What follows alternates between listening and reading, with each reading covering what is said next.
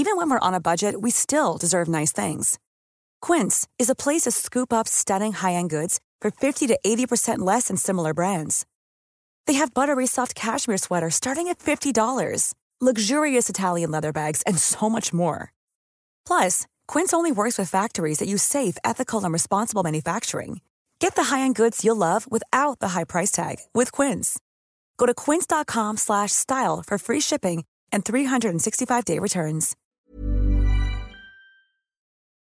This podcast is brought to you by Green and Blacks, a rich, smooth, and truly delicious chocolate experience.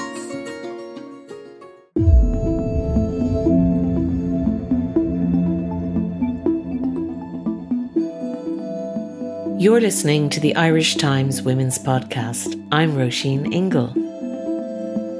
Just in case you don't know, the Irish Times is producing a daily Confronting Corona podcast, and it has updates on all the developments in this constantly changing situation. It's hosted by Deirdre Veldon, and you can find it on irishtimes.com and wherever you get your podcasts. Well, we're all still here, although the death toll keeps rising, and Leo Varadkar is saying we are not where we need to be in order for restrictions to be lifted. And I've been writing this week in the Irish Times about how, as well as staying hopeful, we need, as is advised by those who are proponents of the Stockdale paradox, to also make sure that we confront the brutal realities of our situation.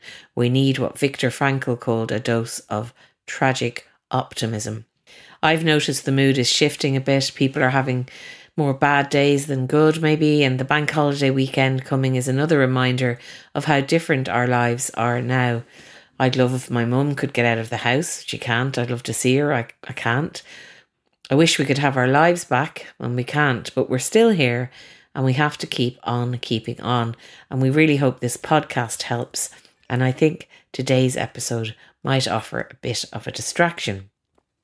A great Irish woman died this week, Eavan Boland, and we're going to be paying tribute to her later in the episode. And also, back before we heard of the virus, we recorded a really great conversation with 3 women who are debut authors, and we thought we'd bring you that as a bit of an antidote to all the corona coverage. But first, I wanted to read a story that really shocked me this week. I'll just read the first few paragraphs. A man described as a danger to society who was found guilty of raping his heavily pregnant partner has had his conviction overturned on appeal. The Central Criminal Court trial had heard that the woman gave birth to the couple's second child 3 days after the rape.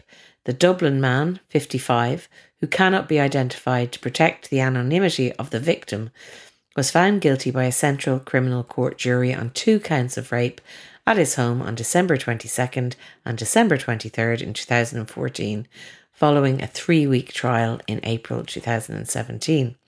He had already been convicted of 3 counts of sexual assault against the same victim. This 2016 trial heard that the man had videoed these sexual assaults using a torch and his mobile phone. He had denied all charges through the 2 trials, jailing him for 5 years.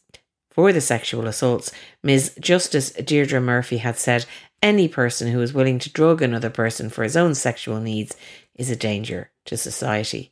Following the rape trial, Mr. Justice Paul Butler imposed a concurrent section of 10 years, with the final 2 years and 6 months suspended. And in December last year, the man moved to have his conviction for the rape offences quashed on a number of grounds before the Court of Appeal, and they all came to a head this week and the conviction was overturned. And I just wanted to say that we're thinking on the Women's Podcast of that woman who must be going through hell at the moment, and we just send her all best wishes. And it's just another very sad story about women in this country, and it really moved me and shocked me this week. In a related issue, we're going to be returning to the subject of how women in abusive relationships are managing during this pandemic, because the longer it goes on, the worse it is for these women, and of course they mostly are women. But back to today. Eavan Boland was a giant of Irish poetry. She died on Monday at the age of 75 of a stroke. It was sudden and it was shocking, but what a legacy she left us. She was a trailblazer, or as someone described it, a pathfinder, and we wanted to mark the loss of her. You might remember, if you're a regular listener, that I read on the podcast her poem commissioned by the UN on the occasion of the 100th anniversary of women's suffrage. And, I'm a bit of a crier, but I cried while reading it. It was so moving, and it contained lines that were so pertinent to the repeal movement. It was called "Our Future is the Past of Other Women," and it's well worth looking up if you can. I asked Nessa O'Mahony, a poet herself and a teacher and a speaker who co-wrote a book assessing Boland's work, to come on. But before I bring you that conversation, I just wanted to read the tribute paid this week in the Irish Times to Boland by the poet Paula Meehan, another incredible Irish woman. Paula said, "In time, I know our devastation at the loss of Eavan Boland will be tempered by profound gratitude for what she gave us and she left us. But on this beautiful spring morning, when the 2 kilometres allowed robs us of our desire to come together and mourn, to celebrate a great and transforming spirit, then it is her poems that will be our salve. We'll read them in candlelight and in the bright light of the stretching days, and she will never be far from us. She understood this. If we need or want a national poet, as we sometimes do, then her compassionate, ironic and truth-laden art is there for the taking. I am your citizen, composed of your fictions, your compromise. I am a part of your story and its outcome, and ready to record the contradictions." That was a tribute by Paula Meehan. Now, in this conversation, you're going to hear a dog barking. You're also going to hear some snippets of my daughter's saxophone lesson in the kitchen below me. And that's the domestic life that Boland wrote about so well. Here's my conversation with Nessa O'Mahony about the wonderful, sadly departed Eavan Boland. Nessa, thank you very much for coming on. So some very sad news on Monday. Can you tell us about it? Yes, I think a lot of us are currently reeling in both in the poetry world, but also in the wider cultural world in Ireland, with the news that our very esteemed and beloved poet Eavan Boland died at the very young age of 75. She suffered a stroke, as we understand, and died in Dundrum or in Dublin. So we're all very shook, very, very, at a time when we're getting news every day of death. This was not something that we were expecting, and I think we're all rather shocked by it. And can you give us an insight into why Eavan Boland is such a loss in terms of the stature of who she was as a poet, but particularly from a feminist perspective and as a female poet? What was her place in the pantheon? Well, I think that she is so important to so many women writers in particular, because she was the first to show us that there was no specific subject matter that could not be written about in poetry. And she, through her own persistence, perseverance, I suspect bloody-mindedness from time to time, just, established the subject matter that she wanted to write about, and whether that was her own domestic experience as a wife and mother, or whether it was her interest in mythology and taking mythology back from the male pantheon, if you like, to explore sort of women's roles within that, but also looking at Irish history and the mythologizing of Irish history and restoring the people who she described as outside history, those women, those, ordinary men and women who, their stories were never talked about when we sort of focused on those big events of Irish history as we learned it.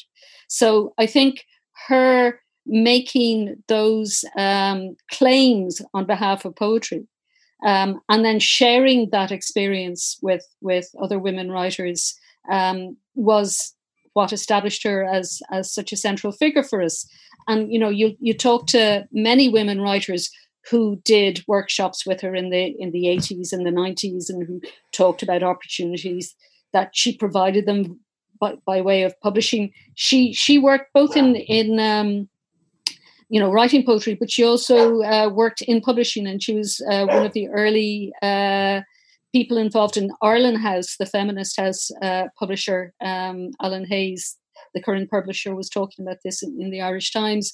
And in fact, he mentioned there was an event in 2016 to mark a book of critical responses on her work. And Alan was talking at that and reminded us that Eavan was responsible for bringing back Kate O'Brien into publication, the great Irish novelist. So, you know, there are some writers who focus exclusively on themselves and their careers. There are other writers who have a sort of an open palm and bring people along with them. She was very much in that latter category of somebody who cared as much about the community as about her own particular trajectory. And I think that's why she's so missed now. Mary Robinson mentioned her in her inauguration speech. She said, "As a woman, I want the women who have felt themselves outside history to be written back into history, in the words of Eavan Boland, finding a voice where they found vision." And I also thought there was a very interesting and telling quote from Eavan Boland herself, where she talks about how she began to write in an Ireland where the word woman and the word poet seemed to be in some sort of magnetic opposition to each other. Ireland was a country with a compelling past, and the word woman invoked all kinds of images of communality, which were thought to be contrary to the life of anarchic individualism invoked by the word poet. I wanted to put the life I lived into the poem I wrote, and the life I lived was a woman's life. And I couldn't accept the possibility that the life of the woman would not or could not be named in the poetry of my own nation. Mm-hmm. I mean, I think you're definitely younger than me, Roisin. I'd say you're probably the same gap from me that I would have been from Eavan. I'm about 20 years younger than Eavan. But when I studied English for the Leaving Cert, the only woman who was part of the curriculum was Emily Dickinson, so long dead and American. I studied English literature in UCD, 1981, 84. The only woman who was on the curriculum was Emily Dickinson. There were Irish writers, but they were that great male pantheon. We use that term again. You had Yeats, you had Kavanagh. You got up to the present in the 80s with Tom Kinsella, maybe. But the fact that Eavan had been publishing since the mid-60s and was already getting great sort of critical response, did not feature in the curriculum or in the canon. And writers write for themselves, but also in response to other people that they've written. So if you can't see a reflection, if you like, in literature, if you can't see other writers who are seeing the world and suggesting ways of seeing the world like you might, you get what you do. So she, as I said, claimed that right to write about living in a suburban house in Dundrum, feeding her baby in the early hours of the morning, talking about blackbirds, surely, but they were blackbirds on cherry blossom trees in a suburban garden, not attached to a saint in Wicklow or goodness knows where. So she was, saying this is as relevant a subject matter, and bringing people back into history meant those ordinary men and women who were never part of the grand story that the foundation myth of Ireland was based on. Those ordinary stories didn't get into it. And in fact, the last poem that was published this on Monday, by extraordinary coincidence, the poem Eviction was published in the New Yorker magazine. And she's talking about her grandmother, a sort of a case where she's evicted. She goes to court, and it's happening at the same time, from what I can gather, as some of that early modern political attempts to give Ireland independence.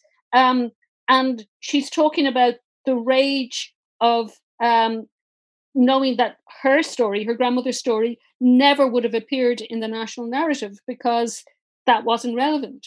And of course, the kind of the timeliness of writing about eviction in 1904, and at a time when evictions are still so much part of our sort of cultural awareness. It's I suppose heartbreaking in a way to see this last poem, her still so engage with contemporary Ireland, but still reminding us of the limits of history and how history is taught, and how we need to bring everybody back into the narrative that had been left out of it. She was still thinking about this and still exploring this creatively right up to the end.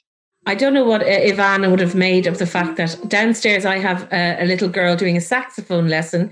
You seem to have a dog who has something to say about the whole thing as well. Yes. So I'm just letting listeners know that, and this is just what we're all dealing with at the moment. And I'm not going to thrilled. She would be thrilled because it's the domestic interior. That's exactly what it is. Well, that's what's going on. And I'm not going to shout down to tell them to shut up, because I'm just going to let it be. And I'm sure it'll be just a nice background to our conversation. But she also talked about everything like domestic violence, anorexia. I was looking at Fintan O'Toole's appraisal of her infanticide, mastectomy, bodily functions from menstruation to masturbation. And do you think then that there was some, people, male poets or male reviewers who didn't really appreciate that? I was reading one quote where it said one of the male reviewers called the poems curiously unpleasant and at times offensive. Yes, I mean, I'm quite sure that was part of the pushback. There's the famous Dr. Johnson quote, isn't there, about, women writers being slightly more surprising than dogs walking on their two legs. So I think 200 years later, she was still having to justify her choice of subject matter. And again, the canon had not reflected that. And so the critics who were trying to deal with it now probably didn't have a language to talk about it. I'm being as charitable as I can be in terms of what those early critical responses. But, that attitude hasn't gone. I published a book of poems about a kind of my most recent one about a scare with ovarian cancer. I did a reading at an event, and a man came up to me at the end and said, "Oh, another from the Women's School of Plumbing, is it?" So, okay. Those attitudes have not completely disappeared. Right. Personally for you, because you've written about her, I know, with a colleague as well. And Siobhan Campbell. Yeah. What's the name of the book if people want to go? So this was the book, Eavan, Boland, Inside History, which Ireland House brought out in 2016. And it's basically a book of both critical responses by poets like Tom McCarthy, critics like Jody Allen Randolph, poems by people like Michael Longley and Elaine Killinoyne, a complete sort of across the board response. But one of the reasons that we felt it was really important to do this was because this had not been done in Ireland before. And I think that's another part of Eavan's legacy, I suppose, here in this country, was that she was always far better known and possibly more widely respected out of Ireland than in Ireland. But isn't that always the way with people who've spent a lot of their career outside? She was teaching in California, in Stanford, for the past 14 or 15 years. You go off the radar in a way if you're living somewhere else. So I think that the sort of the global critical reputation for Eavan still probably eclipses the critical reputation within Ireland. So that's why we wanted to publish this book. Siobhan came up with the idea, to try and just begin the critical discussion in a sort of a thorough and comprehensive way. So hopefully many other such similar volumes will follow. She's a huge loss, and just listening to you, it becomes clear just exactly how big that loss is.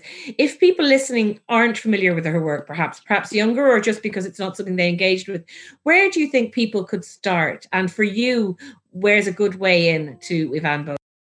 Well, there was a terrific collected volume published by Carcanet in 2005, and that sort of reflects all of the work up to that period. Now, I'm kind of guessing that there'll be another collected being put together soon.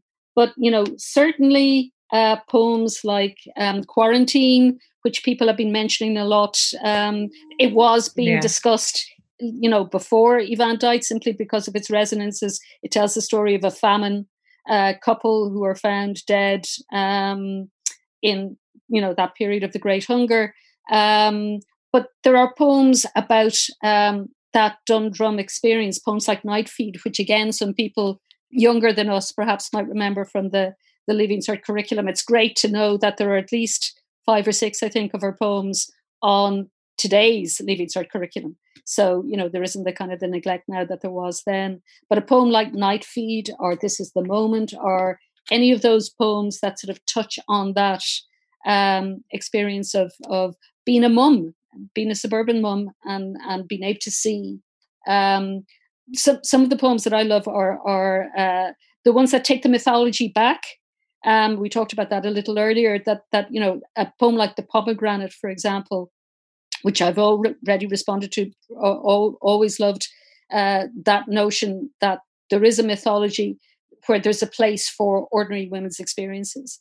And so she takes the story of Ceres and Persephone, where Ceres is the mother, Persephone is taken off down to hell because she's eaten the fruit of the pomegranate. And so Ceres has to do a bargain basically to try and get her daughter back. Now, I'm not a mother, regrettably, but I am a daughter, and I've always found my space in that particular poem, as I imagine so many mothers and daughters must. And she makes that point herself, that it's the type of story that you can enter at any stage. It has one meaning for you when you're a young mother. It's got another meaning when you're an older one. It's just one of these universal stories that we can reclaim. Well, would you, Nessa, before you go, would you read it for us? Because I think, as I said, some people will be coming to Boland's work for the first time and some will be revisiting it perhaps. But it's just, we really wanted to mark the fact that she's such an important person, an important woman in Irish life. Fintan O'Toole wrote a very good piece, I think, expressing that and just the importance. But if you'd read Pomegranate for us, I'd be delighted. Thank you. The Pomegranate. The only legend I have ever loved is the story of a daughter lost in hell and found and rescued there. Love and blackmail are the gist of it. Ceres and Persephone, the names. And the best thing about the legend is I can enter it anywhere, and have. As a child in exile in a city of fogs and strange consonants, I read it first, and at first I was an exiled child in the crackling dusk of the underworld, the stars blighted. Later, I walked out in a summer twilight, searching for my daughter at bedtime. When she came running, I was ready to make any bargain to keep her. I carried her past white beams and wasps and honey-scented buddleias. But I was Ceres then, and I knew winter was in store for every leaf on every tree on that road, was inescapable for each one we passed, and for me. It is winter, and the stars are hidden. I climb the stairs and stand where I can see my child asleep beside her teen magazines, her can of Coke, her plate of uncut fruit. The pomegranate. How did I forget it? She could have come home and been safe and ended the story and all our heartbroken searching. But she reached out a hand and plucked a pomegranate. She put out her hand and pulled down the French sound for apple and the noise of stone and the proof that even in the place of death, at the heart of legend, in the midst of rocks full of unshed tears, ready to be diamonds by the time the story was told, a child can be hungry. I could warn her. There is still a chance. The rain is cold. The road is flint-coloured. The suburbs have cars and cable television. The veiled stars are above ground. It is another world. But what else can a mother give her daughter but such beautiful rifts in time? If I defer the grief, I will diminish the gift. The legend will be hers as well as mine. She will enter it as I have. She will wake up. She will hold the papery flushed skin in her hand. And to her lips, I will say nothing. Wow. That's just beautiful and really moving. And my own little girl's riffs of time are absolutely. I was thinking of that when I was reading it. It's just so right for that poem. Yeah. So I really love what you said about the fact that she'd be delighted, because we're all very intimately in our domestic thing at the moment, whatever shape that takes, and we're all having to confront it all, and we're having to love it all, and it's irritating, and it's everything. So a very sad day on Monday, but what a legacy she has left. Absolutely. And as people are saying, the work is still with us. It's odd that her living voice has moved into the level of archive now, but the poems are there, they're on the page, and we'll always have those. Thank you so much, Nesta O'Mahony, for talking to us about her. Thank you. Thanks a lot. You are listening to the Women's Podcast, brought to you by Green and Black's Organic Chocolate. Discover a different kind of dark. Thanks very much to Nessa O'Mahony. From one giant of Irish literature to three women who are embarking on their writing journeys. They all had a first book out this year, and before the pandemic and all of this lockdown business, they came into the studio in the Irish Times to talk to me about their books and about their writing lives. They are Michelle Gallen, whose novel Big Girl, Small Town was out this year, Niamh Campbell, author of This Happy, and Rachel Donoghue, writer of Temple House Vanishing. I think this might give you some ideas for lockdown reads, and it also contains a bit of Sally Rooney analysis, always a good thing in my book. Hope you enjoy.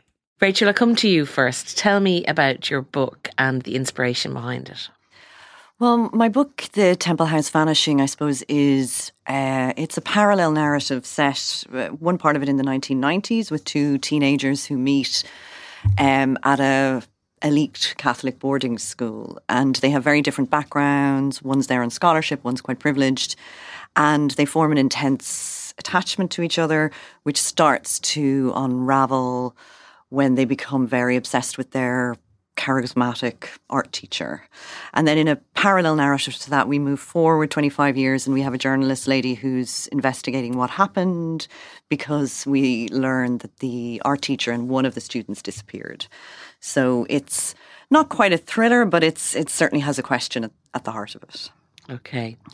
I'll come back to you in a minute to find out how you got inspired to write such a thing. Niamh, what about you? Tell us about your book. My book is about a girl named Alana who, when she is 23, leaves London, where she's been studying, to run off with an older married man she's been having an affair with. And after 3 weeks in a cottage, they spend time together. He abandons her after an argument. And then it is sort of then brought to the future. She's now 30 and she's getting married very hastily to a different man. So the book goes back and forth to the present and the future, and questioning the decision to get married and questioning her motivations generally towards men. So it's an analysis of love and sex, but I think the psychology of it is what I was really interested in. So it's a woman's relationships and her reflections on them. Yes. Excellent. And Michelle, your book is called, I have to get the Big Girl, Small Town. And it features a big girl stuck in a very small town. It's very easy. Give us a tiny bit more. Tell us the name of the chip shop she works in, because that's very interesting. Assault and Battered. Yeah. And Michelle has been working there since she dropped out of her A-levels shortly after her father disappeared. And he disappears after his brother's blown up. And Michelle pretty much is trying to hide out in the chipper, and she's either happiest in this chipper doing making fish and chips or eating fish and chips, or actually hanging out in her bed eating fish and chips and watching Dallas. But her family's kind of been stuck back into the limelight because her grandmother is brutally assaulted and dies. And poor old Michella's got through the wake, she's got through the funeral, and she wants to get back to normal. But here she is in the fish and chip shop, and everybody keeps coming in to have a talk with her about, what's happened and who did it. You're not making it sound as funny as it is, actually. I was going to say you're not making it sound as dark as it is. Both of those things are true. It is dark and it is funny. It is funny. And Majella has a kind of skewed way of looking at the world and looking at the characters and looking at things that other people think are very intense and dark. Actually, Majella steps back a bit from this and looks at it sideways. Okay. You've had sort of one of the longest journeys to be having your first book out of all the people around the table. So tell us a bit about that, because people might be heartened. It took you 3 years to write the book, and it took you 10 years to get published. A publisher.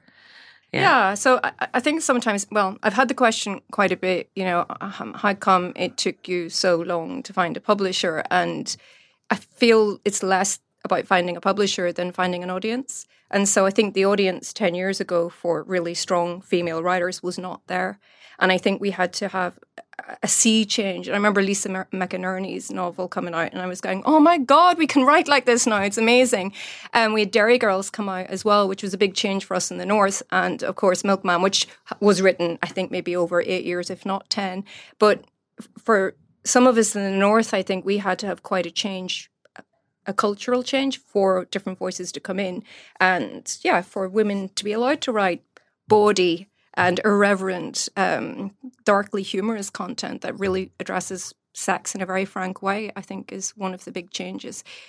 10 years ago, it wouldn't have been published. There's a wonderful masturbation scene in your book, I have to say, involving fish and chips and vinegary fingers. Yeah, and she does talk about learning how to masturbate and trying to balance that with rosary beads. At what point is it okay to, stop saying the rosary? Do you before or after you masturbate? But she's definitely come to peace at this point.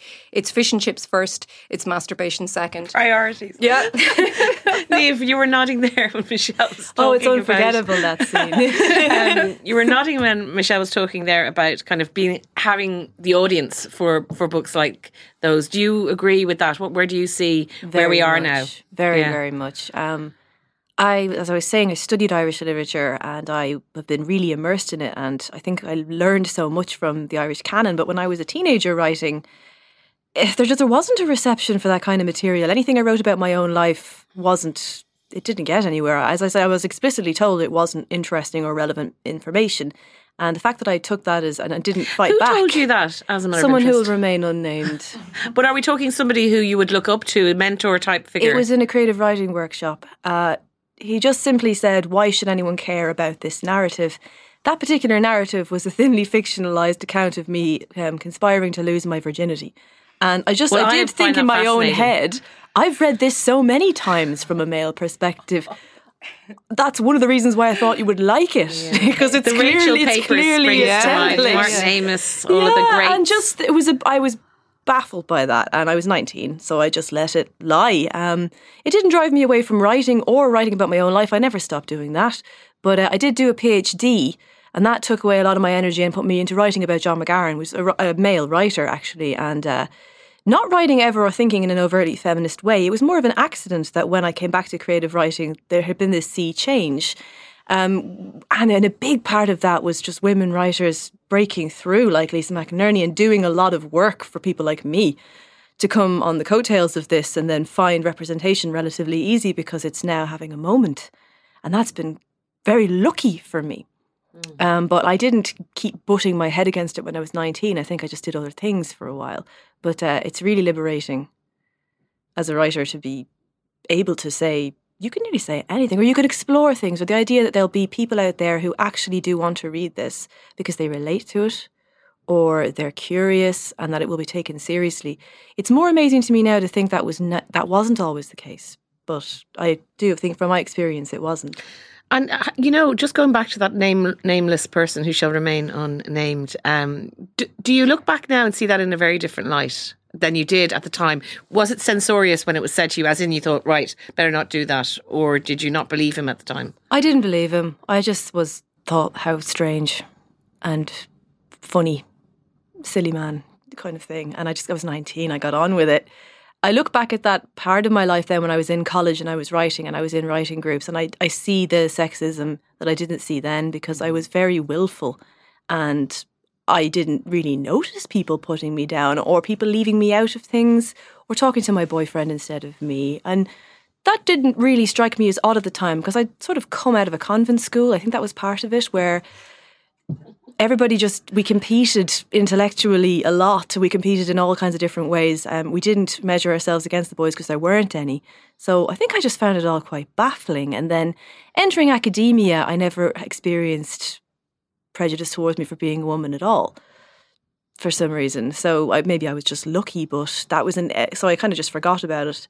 And then, yeah, I suppose to answer your questions, I look back at it now and I'm amazed. I didn't have any language around to say this is what it is then.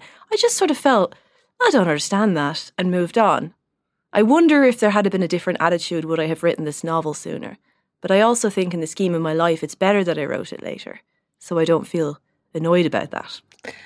I think that's a very astute way of looking at it. You're nodding too now, Rachel. We're all sitting around here nodding at each other. But I think that is what's interesting. You're all coming to your first book. So I think although the books are all very different, you've a lot in common in terms of your journeys that have allowed you to arrive here. Yeah. So do you have a resonance there with what Niamh is saying? Yeah, I mean, I absolutely do, because I felt I'm very glad I started writing later in my kind of early to mid 30s, because you could be quite damaged by, a negative reaction to something. I think you mightn't be as resilient. You were clearly very resilient there, which was wonderful. But I felt I needed to be almost strong enough to fail and to have rejections and to wait to have someone to read it or be told it wasn't good enough. I wasn't ready for that until a certain point. So for me, I was sort of writing bits and pieces of floating ideas, something I'd see on the dart, and I'd come home and write a paragraph on it, but nothing coherent. But it was all craft, it was all kind of just getting into the space and building the confidence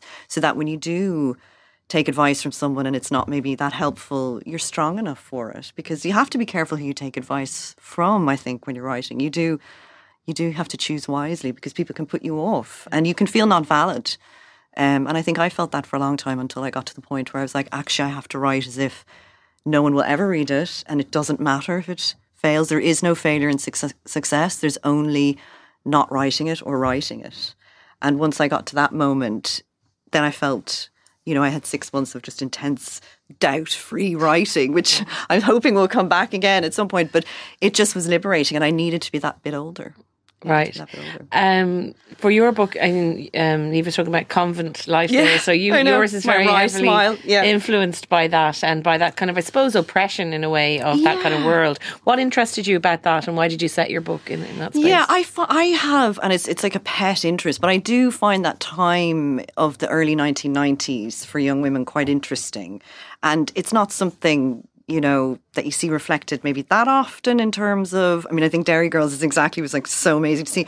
But just to go back to that moment, because it's very familiar and it's very modern in lots of ways, but it's so different when you actually take the journey back. And was that your experience? Did you have experience of that kind of school? Or? I didn't go to boarding school, so I didn't have that kind of intensity, but just the sort of hellfire element was still quite strong. And yet at the same time, we were deeply cynical about it. Mm-hmm. But nothing had outwardly changed yet. So there was this sort of internal change going on.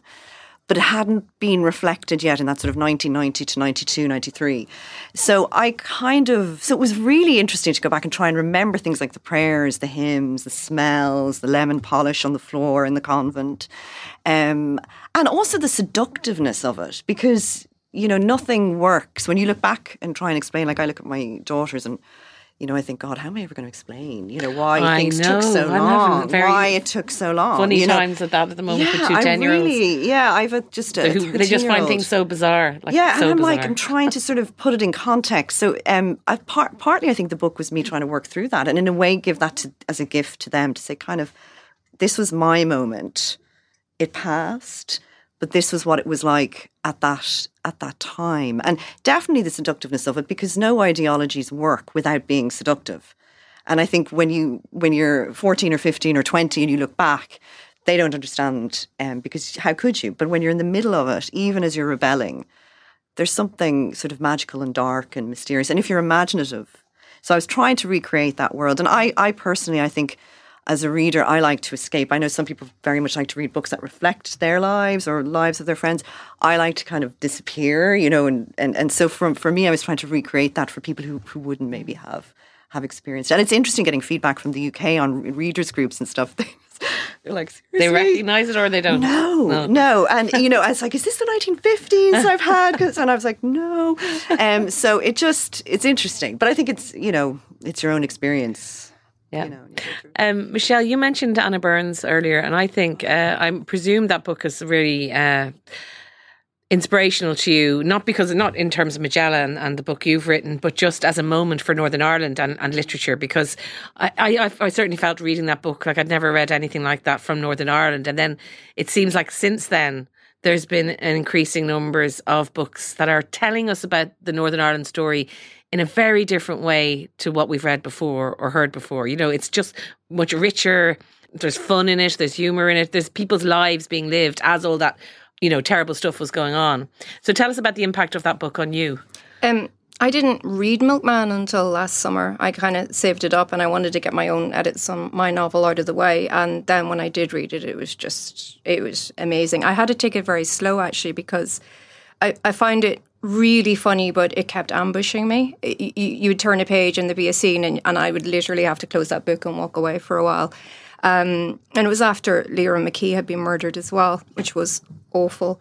And I think a thing that when I started writing I wrote most of my novel in a month in Belfast 13 years ago. And at the time you had... Hang on a second. You wrote most of your novel in a month in Belfast 13 years ago. Yeah. I sat down one November and I had... I really wanted to write the story. And I'd written a short story which featured a male. And sort of in my head, there was Majella was a silent co-worker. And although everything in the short story is in the novel, it had the disappeared dad, it had the alcoholic mother, it had it had everything that's in the final novel, but I wanted it somehow to be this, you know, this invisible woman. So Majella went centre stage and I sat down and did 70,000 words in a month and took, you know, very distractible person. It took me another 3 years to finish it. But when it was finished, the really interesting thing, I think, at that stage in Northern Ireland was you had to write something that was going to get funded either by the Arts Council as a movie, and they had the Northern Irish tropes, right? They had, where's the IRA, man? We've got to see Liam Neeson in this somewhere. Liam Neeson is not going to be frying chips beside Majella. No, but wouldn't that be amazing? Maybe he would. I can see it. I can kind of see it. Well, there is a freezer, chest freezer scene that I can't... Right. Well, okay, let's stop picturing Liam Neeson. No, that's what I was picturing. That's exactly what I was picturing. I think people can use their imaginations and decide what we're talking about. Go on, anyway. But I mean, if you think back to it, and it's not just a Northern Irish thing, there was that, but I mean, the biggest selling book in the UK, not sure about Ireland, in the last 10 years, was 50 Shades of Grey. And... that's a really important thing. I know we don't talk about it because we like to say this book was important, that book. 50 Shades of Grey sold the most in the UK out of anything. It was an absolute blockbuster. And I think publishers sat and went, ooh. It kind of, you know, shifted the mindset a little bit.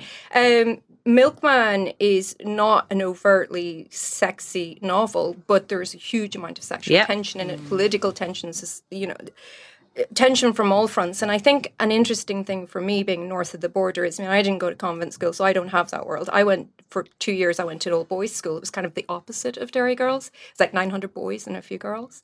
And we had this really strange thing where we were told, you know, listen to the Catholic Church and obey that. But it's okay to throw stones and petrol bombs at police and army. So you were being taught to be a rebel, and a very specific kind of a rebel, and then being told it's not okay to rebel. And then you were taught that this is the woman's role here, this is how you have to be, this is how the woman supports the cause or the church. And then again, you were told that this is how the men do it. They get the guns and the bombs and get to go out and do it. Unless you're a particularly hot female rebel, you don't get to be one of them. But it's really interesting to hear people, to me, down south, talk about things like, you know, oh, we had the Catholic Church and it took us a long time after, you know, independence and partition. It took you a long time to let go of the Catholic Church. And in the north, I feel that people think the Troubles was the conflict, but there were repeated border conflicts right up. I mean, you're talking about a conflict never stopping. And I think I'm really interested in that idea of being trained to be a rebel in one way, and then trained to buttress the church in another way. And you're sitting there watching Sex and the City and going, well, you know what I'd rather be doing? I would much rather be having my cocktails in a nice dress, in a pretty dress, and wearing the shoes I want to wear than, you know, either any of these sort of choices. So I do find it really interesting to think about how different the experience is north of the border and south of the border. And Milkman does that whole thing that you can recognise in any town, anywhere. Oh, yeah, universal. It's universal. Unbelievable, yeah. But at the same time, it's incredibly specific. It's why I felt that book ambushed me so many times. Yeah, it's an astonishing book. It is astonishing. Yeah. It is just astonishing. I was like you, I read it last summer because I can't read when I'm writing, actually, and I kind of had, everything was parked away. And it was one of the first books I read after I'd finished writing, and I was just... immersive experience. And like you, take it slowly. It makes you read it slowly and you just put it, amazing. Like Michelle, you grew up in a sort of border town in the north, and that's where Magella kind of lives. Did you take some stuff from your life for your book, in terms of just again the woman in the 20s type of thing and experiences you had? Are you still doing the thinly veiled autobiographical? Oh no, not thinly veiled anymore. No, definitely, yeah. I wanted to write about my emotional life in my 20s, but by making up a story that would give things more obvious shape. So an adultery plot and a marriage plot. I wanted to slot these two things in together and use that to investigate the evolution of your awareness. I'm very interested in the female narrator at this point being a part of I do feel part of the first generation of Irish women who don't really have a script in the same way anymore. And therefore there's so much potential and there's so much risk, especially when you're young and you're open to being exploited or seduced or you want an adventure. And I was playing around with this idea about responsibility, moral responsibility. And that's an idea I never really solved by the end of the book. I still don't know if this is a good character or a bad character or what she's done with her freedom. I didn't necessarily want to write a heroic narrative where a gutsy girl triumphs. I wanted to show her complicity in things and kind of explore that. And that's definitely all coming out of looking back at my own 20s and how I developed, because I grew up in a small town as well and I couldn't wait to get out. I had all these ideas. I couldn't wait to grow up. I couldn't wait to go out into the world. And then you meet the world without any protection because you're not following the script that you could have followed. Your life looks nothing like your mother's. There's very little to shield you from the worst of that. So I was interested in exploring that as well. So yeah, it's a fictional book, but I don't think there's an emotion in it that I haven't had. So put it like that. Yeah. I mean, it's interesting here you speak about that because there's the sort of the good girl narrative or the victim narrative, and we're kind of so used to seeing, and you're describing something that, doesn't fit in. I so wanted to move away from it. Absolutely. And I didn't want to make the older man be just a bad person or even a Mr. Grey, although I think that's a greatly positive way to spin 50 Shades of Grey phenomenon. It's a nice way of looking at it and possibly very true, I wonder.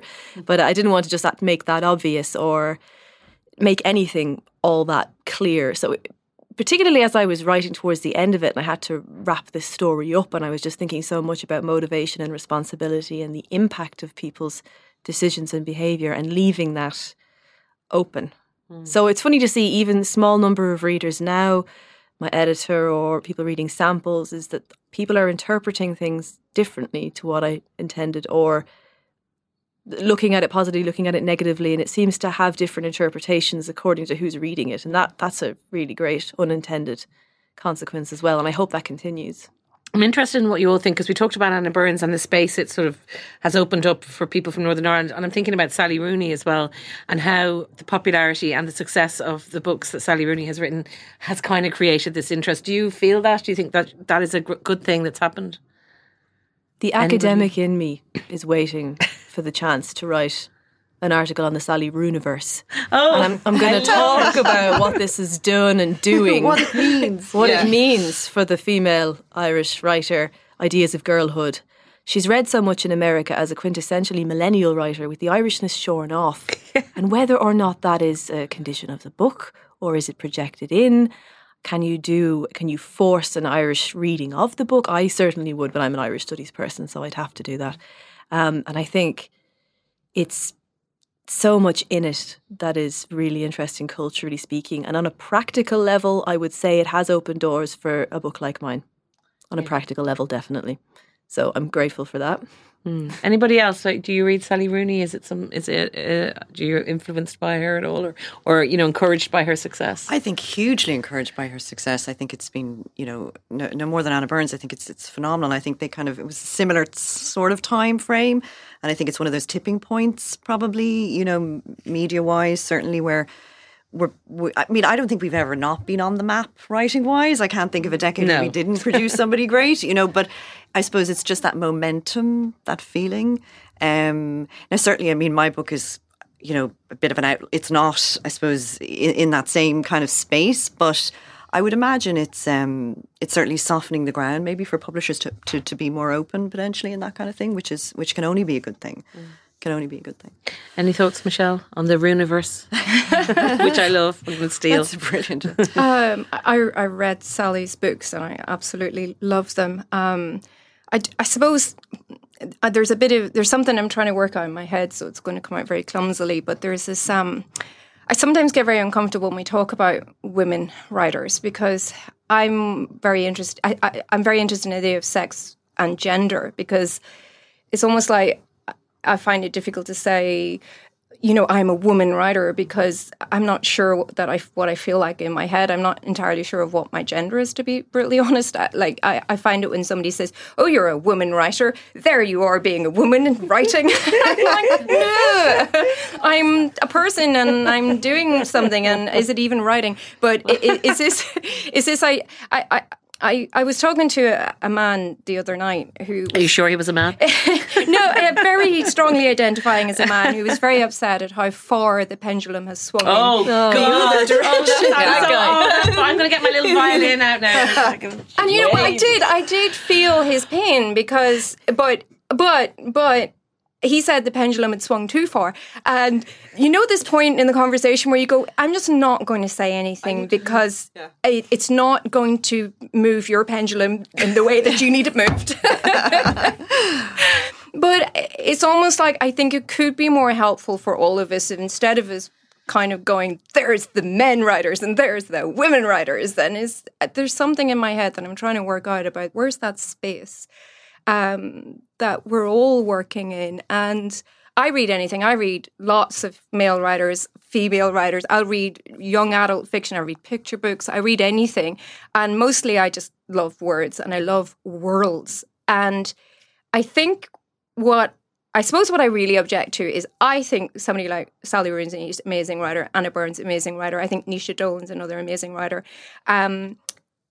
I object to the fact that men don't buy as many books as women, first of all, and I object to the fact that men are much more likely to buy male writers. And I think it would be really helpful if people who very strongly identify as being a man or a male writer might want to sit down and go, well, actually, let's look at books for being books and stop looking at the author. I think is something I'd love to see. Michelle has brought up a very interesting point there, and Eve, what do you think, as someone who studied the Irish canon and obviously read widely women and men as well, what do you think of what Michelle has to say about it's sort of like this aspirational place I think we will get to, but I think the pendulum maybe has to keep swinging before we get there or something. I think it's really interesting. I think it's so true. One of the reasons why I was so headstrong and didn't take on board a lot of the criticism, at least consciously back in the day, was because I didn't see myself as a woman writer either. I just thought of myself as a writer, and I read the canon is mostly male. I never objected to that when I was an undergrad, and I think possibly my own undergrads now would say that was quite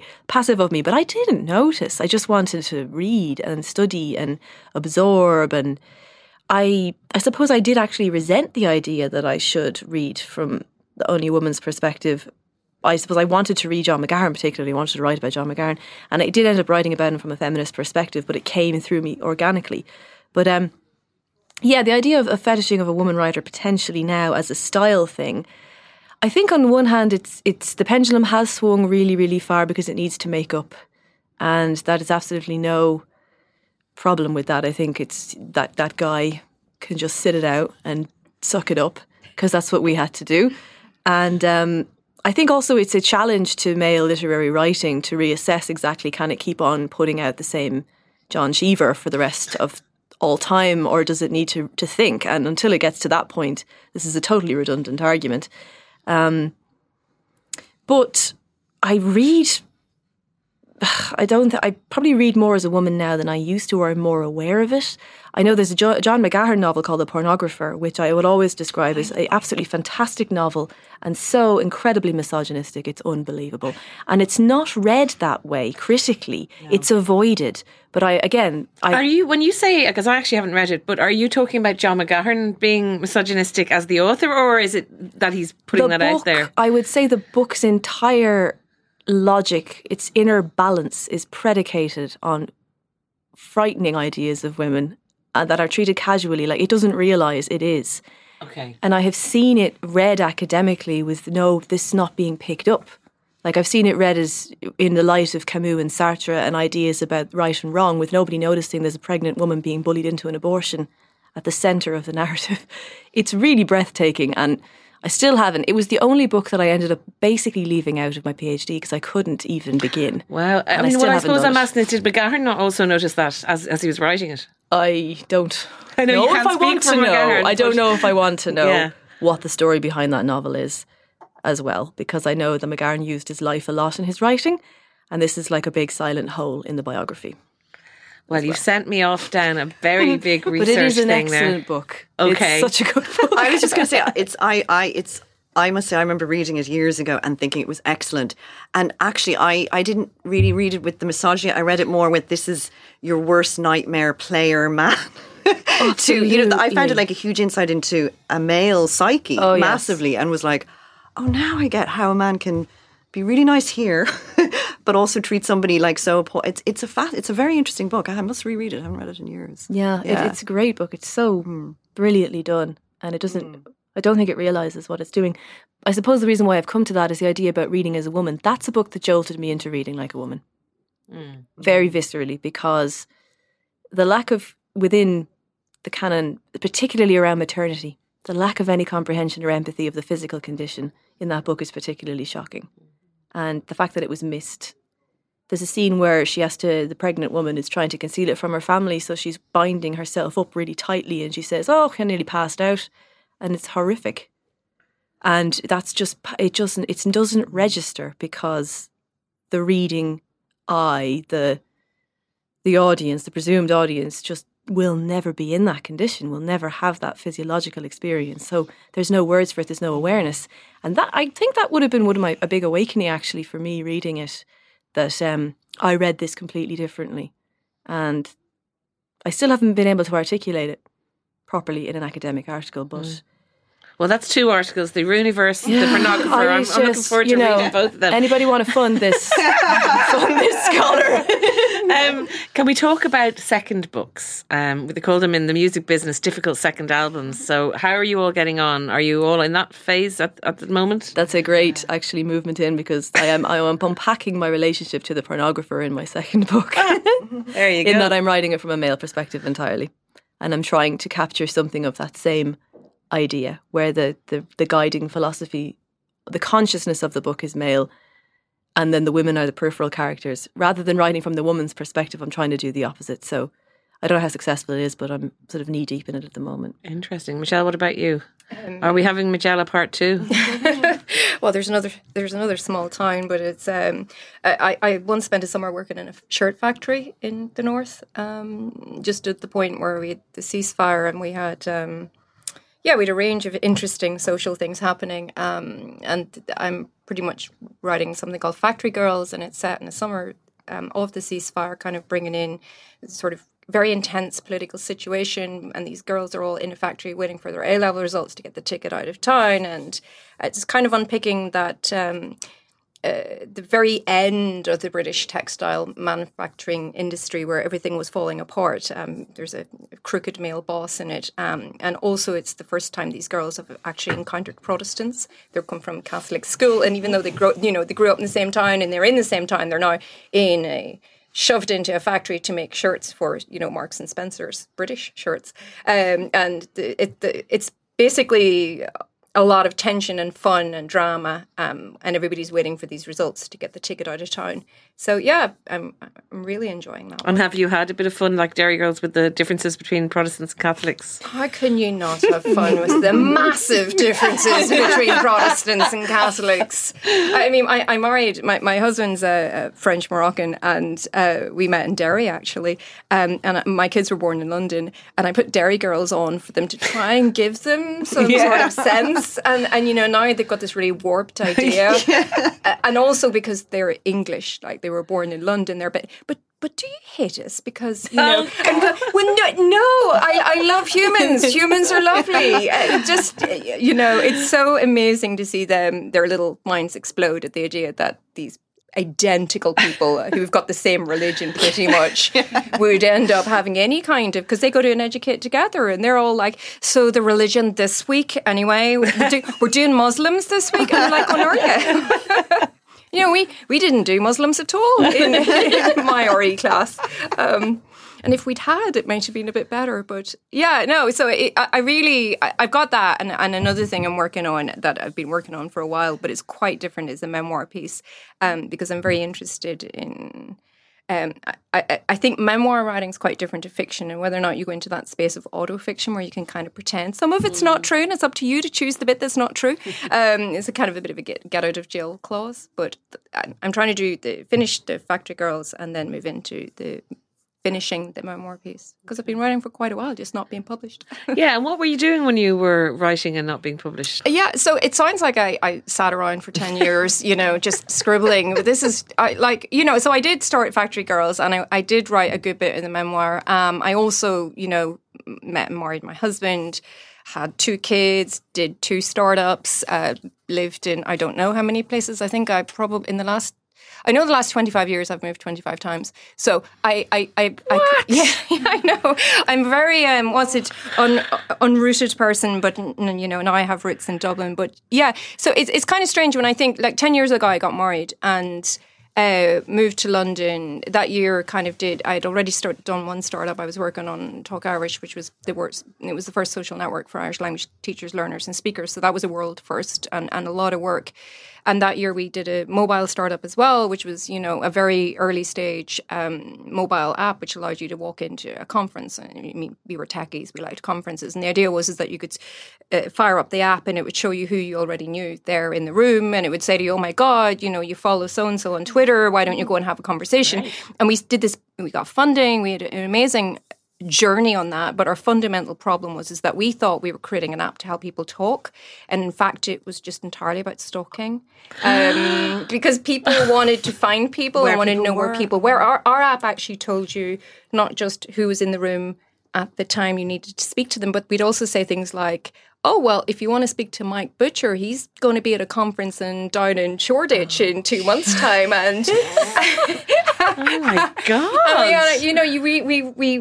It was really, and all we worked with was publicly available data. We didn't do anything creepy. We didn't get anything. Actually, I think it was creepy, but the thing was we were just working with public data. And it's about triangulating all those points of data, putting them in one spot, and the incredible power of you saying, yeah, I'll go to some, pizza and beer thing in Shoreditch, in a month's time, and you turn up and there's 10 guys who've decided they need to meet you there. So yeah, it was both powerful, but also a great insight into what you might build something in tech, and actually what people might use it for is completely different. I'm trying to. Yeah, are you still in tech? Are you still doing stuff like that? Still doing stuff like that. She said accusingly. I still work in tech. I suppose what I'm really into is med tech. I recently worked in the Royal College of Surgeons, and we did a diploma in clinical leadership. So I took that from being a classroom experience, and we, took all the academic side of it, just turned it into a digital experience, filmed them in a little room, and then said, "That's it. You can retire now." I've worked for people like Amazon, but it's all around pretty much trying to give people a learning experience in digital. But I like the med tech side. I'm really into this idea that, you've got your monitors, that we've got all this information at our fingertips. And if only we as patients are triangulating a lot of information now, and then you go into a doctor and they need, and I think a lot of doctors are doing this, learning how to have a conversation with somebody who is no longer just sitting there going, an aspirin. What? I have to take an aspirin. But people who are coming in going, I've Googled it. I'm pretty sure I have this condition. Whether or not you do, but people who are very informed about what they think is going on with their life or their health, and how the doctors can use that to their advantage and, have faster and more meaningful medical experiences, unlike the ones I've had repeatedly in my life, my favourite one is when I'd collapsed with a brain injury, and I saw one of the top neurologists in Belfast at the time, a man who'd made his career, dealing with gunshot wounds and bombs. And he said to me, "There's nothing wrong with you. You're just a silly little girl who needs to go home to her mommy and put a bit of weight on," he said to me as I was having a seizure in his ward. So I have a whole interest in this scene of patriarchal medical experiences. I was 23 at the time. There's this age where you kind of look and sound like a woman, but essentially you're still quite vulnerable and open to abuse or just being bullied. So the whole med tech thing, the idea of coming in and being more empowered, particularly as a female in a medical environment, is fascinating to me. Wow, that's some story. I've been reading recently about the symptoms of a heart attack in women as opposed to men, and how when you present with, say, an ache in the jaw, I think is one of the things that because the whole medical model is based on when men have heart attacks, this happens. Women don't get detected as early, and it's more dangerous to be a woman in that context. You're much more likely to die as a female in almost any context. It's not just about childbirth and whatever particularly female problems you might have. If you're going to have a heart attack, you will probably present differently. The doctors will tell you you're overreacting or perhaps being emotional. Do you actually just have your period, love? And you're much more likely to die as a female with a heart attack. It's quite... Great, isn't it? Rachel, have you been doing any techie things, or are you just writing all the time? No, I'm writing. I worked in public relations, so I still dip my toe in terms of doing kind of projects and stuff. But actually, some of my clients would have been startups, so I too find the whole tech scene really interesting, really exciting. But I felt I needed to just try and focus more on the writing, so I've just sort of flipped it from writing being the sideline and work being the main, trying to do that. But obviously you make sacrifices to do that. But I feel with communications and stuff, I was always writing, which I'm really glad about, because I think having a career where you're writing, no more than if you're academic, etc., you're not afraid of the blank page, and that's so I never feel like my career it's an either or. I think it's been a natural kind of link. And your book that you're writing at the moment has a character from Temple House Vanishing in it. So randomly is it a trilogy? Up. I don't know yet. One of the characters just randomly turned up. It's 2 years previously, so I'm in 88. A prequel. I'm in 88 right okay. now, and Temple House Vanishing is a very autumn book. This is summer. It's pure summer. It's heat. It's a seaside town, kind of fading seaside town, and it's a mother and a daughter, very beautiful mother and a youngish daughter, and just stuff that happens that summer. But yeah, one of the characters just randomly has come on holidays to my seaside town. So yeah, I'm hoping to have it finished kind of by May. Okay. Yeah. And how are you finding the process, having had your first book done? Has it changed? Is there more pressure, less pressure? It's a bit different. I found the writing very meditative the first time round. I think it was just a real experience of me on my own, no expectations. So, there is a difference, but not really. The publishers have been great. They're not looking for information particularly, other than they know roughly what I'm doing, but other than that.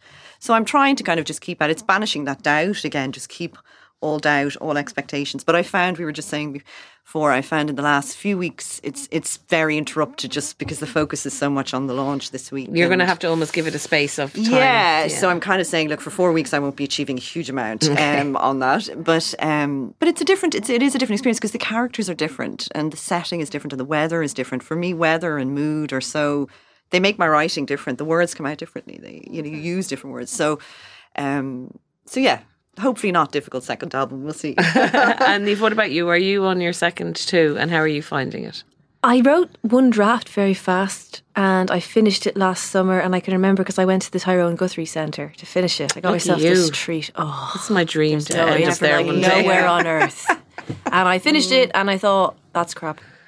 Oh, and it was crap. So I started again, and now I'm more like halfway, 2/3 of the way through, and it's changed a lot from what I pitched originally to my publisher, but they haven't come looking for anything yet. So I'm hoping to wrap up this draft by the summer before the first one comes out as well, because I won't have the headspace, and then give it to my editor, who's magical, and see. She's always able to see what a book needs, I think, and then hopefully go from there. The experience of writing has been completely different. Writing the first one was a shot in the dark. I also got an Arts Council bursary to write a Next Generation one. So I hadn't written anything before, and I quit my job to do it. So I took a total leap in the dark, and just very exciting, very self-indulgent, ran up against a practical wall about 6 months in, and now I'm writing and working, and it has to be more sustainable, I think, the way I write. I couldn't just, but what I got from writing the first one was learning how to write every day, not being afraid of the blank page, learning to, you could write 1,000 words and you'll take away 700 of them and it doesn't matter. Just do it again. And, it's a lot more like a routine. Whereas when I started writing the first novel, I didn't know how to live and work like a writer at all. I had to learn. I would go for days doing nothing and have a freak out. So it seems less exciting somehow and less romantic. But probably that's just realistically what it'll be like forever now. It won't ever be that first book again. Niamh mentioned the Tyrone Guthrie Centre there, which is like a writer's retreat, and for people who don't know, it's beautiful. Apparently, I've never been there. There's a lake, and every evening the writers who are artists who are there will get together for a dinner, and it's very conducive to creativity, it sounds like. Michelle, do you need that kind of environment? Has that kind of environment been available to you, or have you got any routine that has helped you with the writing? I can remember once in London, I was homeless for a month with our baby and my husband. We literally had nowhere to go, and because we'd one lease, basically our landlady kicked us out and we had nowhere to go. So we had a new place for a month's time, and we were going to, we found an Airbnb, and it was this room with no windows. And we were like, that's fine, we'll take that. We got a baby and we got like jobs, but we'll take the room with no windows for a month. But then a friend of mine stepped in and was like, well, I'm selling a house and I need somebody to house sit. And it was like, turned out to be this 3-story painted white, Victorian red brick in Wimbledon, which was a lot better than a cupboard. And I remember moving, like there was no front, you had like a sofa and you had a bed and we brought a cot and there was nothing else. It was just huge and empty. And I think after a week, suddenly I just wanted to write, and I realised it was the emptiness, actually. There was no clutter, there were no toys, there was nothing. It was just light. And then eventually I remember noticing that all the walls were painted different shades of white. And I was like, I just, honestly, I've not done retreats and stuff, but this is the one time in my life where I would come in from doing a 3-hour commute with a baby across town and back, and in roasting hot London, it was like 36 degrees or something. And I would come into that house and just go, just amazing feeling. So only he sold it, and, Chic of him. Yeah. Before we go, what are you all reading at the moment, or what books have you read that have really kind of got you going and that you want to tell everyone about? I've just finished Michelle's excellent book, which I will recommend enormously. You can't really get it out of my head, which in good and bad ways. It's extremely, it constructs a world so vividly that, yeah, people who read it will understand what I mean. And I've now moved on to Anne Enright's Actress, and I'm so enjoying it. And I'm doing that really slow thing where I read a paragraph and put it down because it's not long enough. So I'm really loving it. It's exactly what you want from an Anne Enright book. She's really in her stride now. So I'm really enjoying that. I'm sorry that it will be ending. Michelle, anything that's caught your eye recently? Just finished Niamh's as well. Did you rehearse this? Absolutely not. Absolutely not. No, I really adored Niamh's, and actually I'm going to go back to it because I had to read it too fast, and I don't like to do that. I loved the atmosphere. I loved how lyrical it was. And I've literally just started one by Frances Mackin, You Have to Make Your Own Fun Around Here, which looks really, really great. And there's one I've just finished and it's just gone out of my head. I read a lot, and I what I love to do is I love to read really, really fast and just take it all in like a bit of a drug, and then come back and actually reread. I'm rereading Milkman as well at the minute. Because I'm going to do that. I'm going to do that as well, actually. Yeah. That's one that you really can come back to, can't you? Because there's so much going on. And I think I read it quite quickly, actually, the first time, because I just was loving it so much, as opposed to sort of... Oh yeah, the emotional probably wasn't side. as, maybe because of not growing up there, maybe it wasn't as visceral to me, but I just loved it as I just really got into it. What about you, Rachel? I'm a bit stuck at the moment. I can't read when I'm writing. Well, you were saying I can't read fiction. So my last bout of fiction was kind of the summer where I just inhaled a few. So at the moment I'm non-fiction. I can do biographies, I can do memoirs, but fiction. So there's a load of things I want to read. But last summer, Milkman and Silence of the Girls, the Pat Barker, really, I found that really, really, really interesting.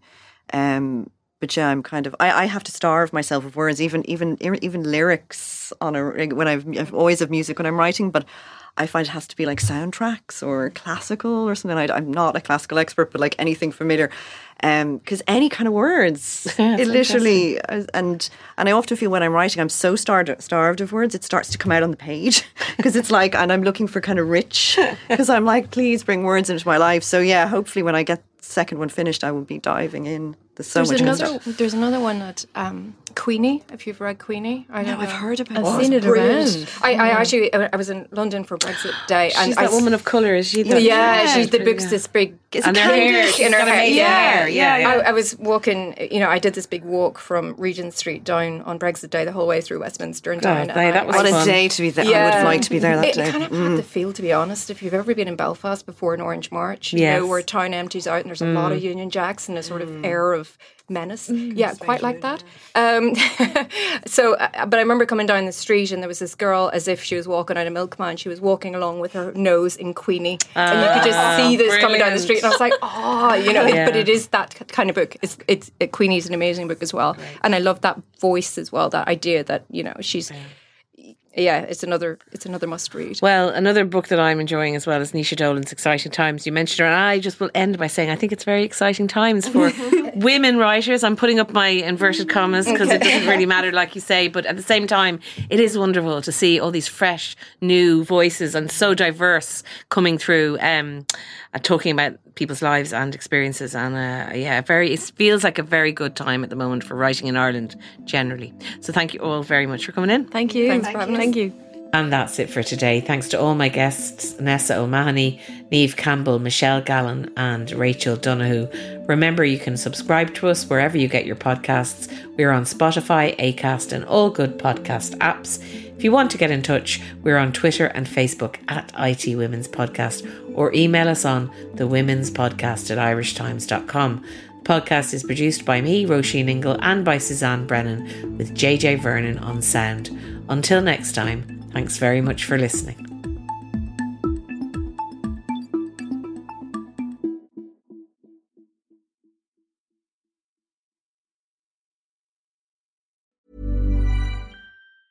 Ever catch yourself eating the same flavorless dinner 3 days in a row? Dreaming of something better? Well, HelloFresh is your guilt-free dream come true, baby. It's me, Keke Palmer. Let's wake up those taste buds with hot, juicy pecan-crusted chicken or garlic butter shrimp scampi. Hello Fresh. Stop dreaming of all the delicious possibilities and dig in at HelloFresh.com.